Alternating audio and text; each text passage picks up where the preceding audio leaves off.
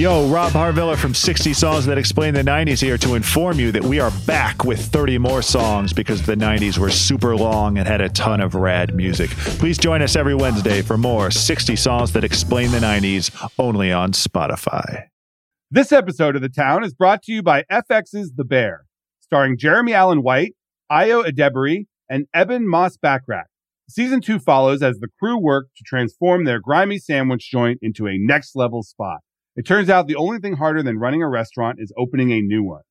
Television Academy members can watch all episodes at fxnetworks.com/FYC. This episode is brought to you by Anytime Fitness. We're not all professional athletes, but we all have health goals. That's why Anytime Fitness gives you access to personalized plans and support from a coach. Plus, you can track your training, nutrition, and recovery progress with the Anytime Fitness app, just like the pros. With 24/7 access to more than 5,000 gyms worldwide, get more from your gym membership. Visit anytimefitness.com to try it for free today. Terms, conditions, restrictions all apply. See website for details. Okay, we are here on Monday, May 2nd. I hope everyone had a nice weekend. Do you find yourself doom scrolling through Netflix every night, as I often do? Or do you look at HBO Max and say, you know what? This all looks great to me. What is the show that I'm going to commit myself to? It's super hard these days, and it's really gotten harder, I think, in the last year or two because of the volume of scripted premium shows that are out there. Today, we are going to look at that problem and look at perhaps my theory here is that we have reached, finally, after all these years, peak TV. And we're going to get into why that is and what's fueling the content surge, and what might be a change that is coming very soon. I've got Lucas Shaw here. He's the head of the media group at Bloomberg, and we're going to get into it right now. I'm Matt Bellany, and this is The Town. All right, we are here with Lucas Shaw. It's Monday morning, and we are chatting about something. I'm gonna start with a hot take here, and I'm going to see if you agree, because I've been talking to a bunch of people in TV the last week, and the thinking is this past weekend may have been the actual peak TV. They've been talking about it for years, that some point there will be an apex of original scripted TV shows on streaming and on TV. The head of FX has famously been predicting it since 2015. This past year, there were 559 original scripted shows on television and streaming. That is obviously unsustainable. We saw some corrections this past week or two in the stock market. And the thinking is that the spending on streaming cannot continue at this pace. Lucas, what do you think? Do you think that we have reached peak TV? So I think you're right intellectually that we've been in this phase of peak content for many years where the amount of stuff being produced is going up and up and up. And because of Netflix slowing down, because of Wall Street freaking out about streaming a little bit, there will be a correction. But because everything that you see on screen in Hollywood takes like a year or two to shift from when it starts to happen in the executive suites, I think we'll see it'll probably be it'll continue for the next couple of years, and we won't start to feel a shift until 2024 or 2025, because even if an executive is trying to say, oh, well, maybe we need to slow down right now, they're already committed to funding stuff for the next couple of years. So there's nothing they can do about it. That's true, but I'm just looking, and why did I pick this past weekend? Because this is the time of year where all of these streaming services debut their big prestigious shows, and the goal is to win the attention of Emmy voters, to get some attention on these shows. And I mean, I just in my casual scrolling this past week, you've got on Hulu, you've got Under the Banner of Heaven, which is the big Jon Krakauer adaptation with Andrew Garfield. You've got a new season of Atlanta. You've got the scripted limited series Candy. You flip over to HBO Max. There's a new David Simon show, We Own the City, that isn't even getting that much attention because there's so much stuff. There's new Flight Attendant. There's all these HBO like movies and miniseries that are dropping to get Emmy attention. Apple has Pachinko. They got an Elizabeth Moss show, Shining Girls. Netflix has a new season of Ozark, Russian Doll. I could go on and on. This is unsustainable from an audience perspective. Like, you can't even hope to keep up with all these shows. And I'm a professional TV watcher to a certain extent. I mean, I can't even imagine someone in the real world trying to like keep current with what's out there. But don't you think, I mean, at least for me, this has been true for years. I mean, there was probably... It's worse now. It's worse now. I do think it's worse now. I mean, do you think this is just more of the same? I keep a running list in a notes app on my phone of TV that I want to keep up with, that I hear good things about or that I want to watch, because I'm not a critic. I feel great great sympathy for my friends who are critics. I mean, it's a fun job, but they actually have to try to watch everything that's prestige. I so long ago gave up trying to keep up with everything that was out there that I wanted to watch, because I just don't have enough time for it. But I keep this list, and this list is up to like 60, 80 shows. And it has compounded every year. Do I think it's worse now? Yeah, probably, because you have all of these streaming services trying to get customers, trying to win awards.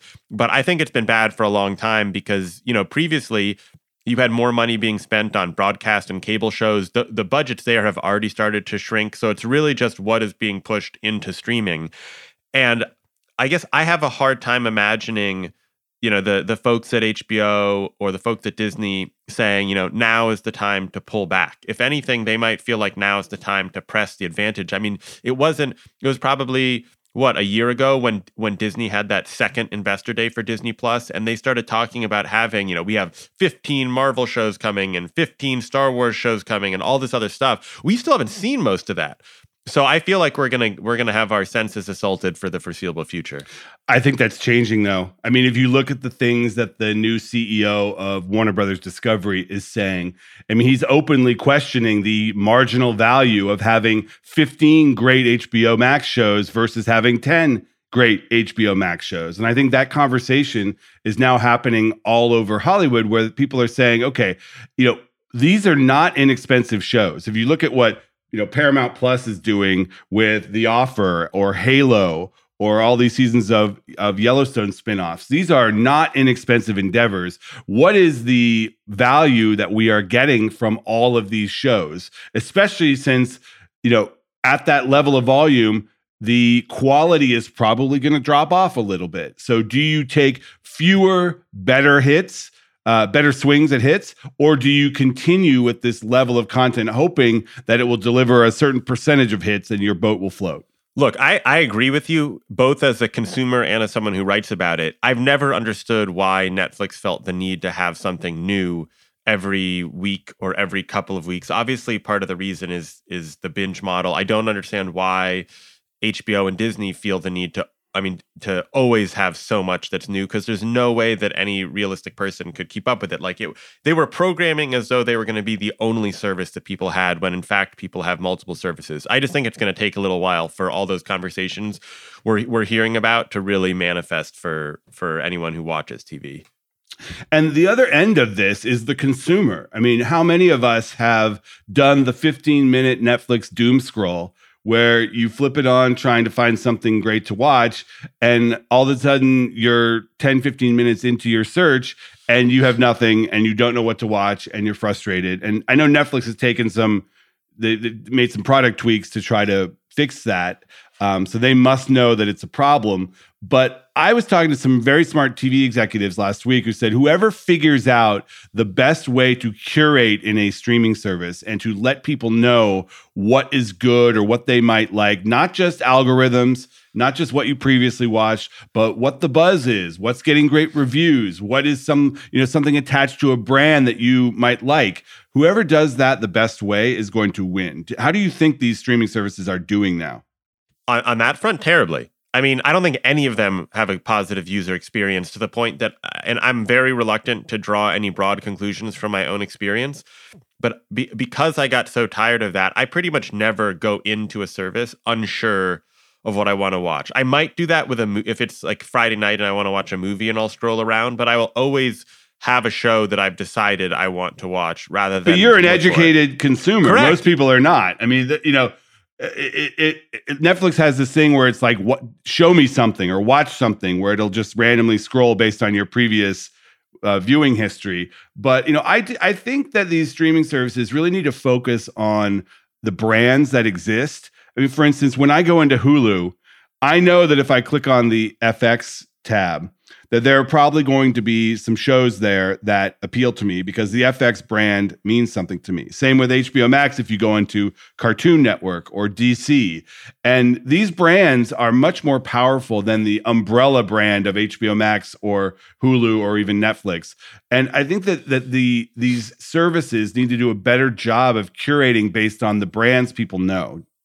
But do you think, I guess, how would that affect your consumption, right? Because Disney Plus does have those tiles and brands. That's how it's organized. Mm-hmm. Does that make you more likely to go into Disney Plus? I will say something. It makes my kid more likely to go into Disney Plus because he knows that when he clicks on the little light bulb thingy, that's the Pixar movies and he likes those. Yeah. So that I think does matter in that context. And for adults, I mean, FX is basically the Pixar label for adults. So I know that if I'm going in there and it'll say like new show on FX, maybe, and I might click there saying, oh, I like that. That's much more powerful to me than new show on Hulu, which for the most part are things that I'm not interested in. Yeah. Look, all the services know that this is a problem. They're working to fix Discovery. I don't think they have a real answer. I mean, all these things that Netflix has done are perfectly nice, but I don't think meaningfully change the experience, at least not from my perspective. And you know, who thought that we would miss the cable guide, which in a sense I really do, because if you could just give me the option of like scrolling between 15 choices or 20 choices instead of having to plumb through catalog and 4 different bottomless services, I'd be pretty happy. Yeah, I mean, this is a modern version of the old Dire Straits song, 57 channels and nothing on. But it's different now because these streaming services are supermarket brands, so to speak. They are, one-stop shops for everybody, other than, rather than the cable bundle where, even if you didn't know anything, you knew if you clicked on AMC that you were probably going to see an old movie or something. If you clicked on ESPN, you knew you had some game or SportsCenter that was on.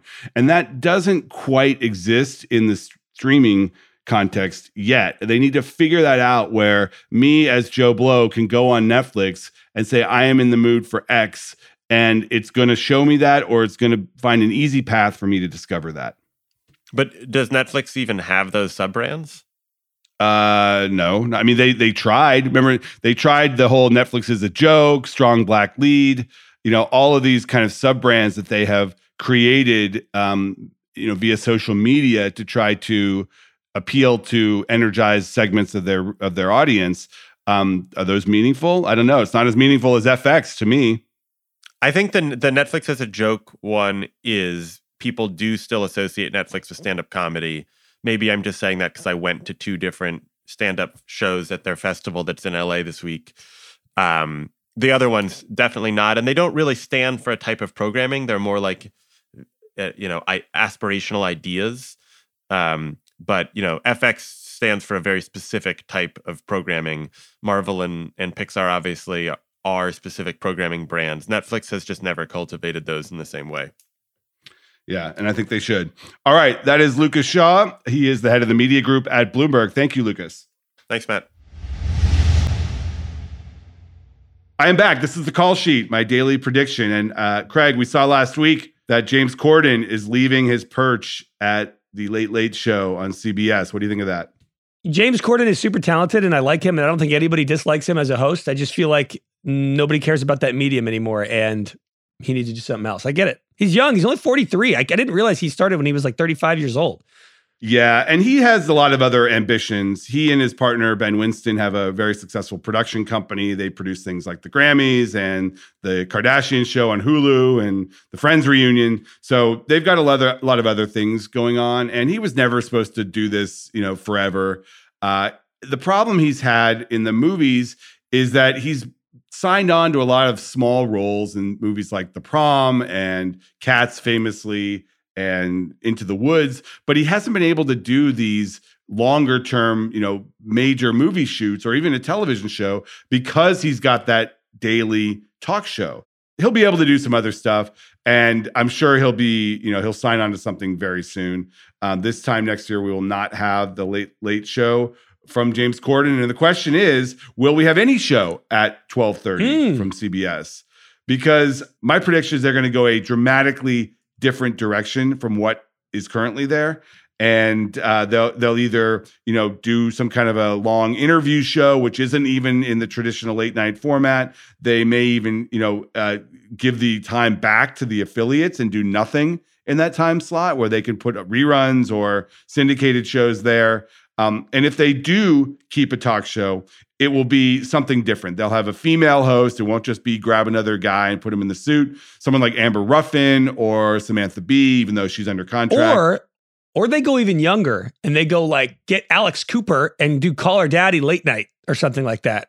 They could do that. NBC tried that with Lily Singh, putting her on in the Carson Daly slot, and it didn't really work. And she gave up that show after a couple of years. So, I don't know whether they want to use that 12:30 slot for a YouTuber or a TikToker. I don't deny that it wouldn't work, but I can see them certainly. It seems like something that a CBS would try, because they think it would work, but nobody who actually likes Alex Cooper or who likes Lily Singh would actually watch it. Or if they do watch it, they'll watch it sliced and diced on TikTok the next day, which may be enough. I mean, that may be something that they're interested in. But in this landscape, the days of just finding another guy to put in the suit behind the desk, I think are over. All right. Thanks, Craig. That is producer Craig Horlbeck. I want to also thank Lucas Shaw for coming on, as he does every Monday. And I want to thank you for listening. We will see you on Wednesday.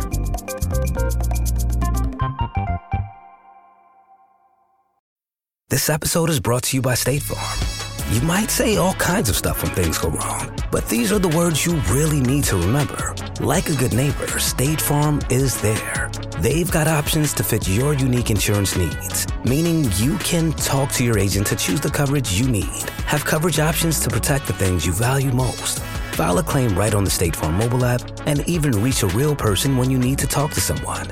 Like a good neighbor, State Farm is there.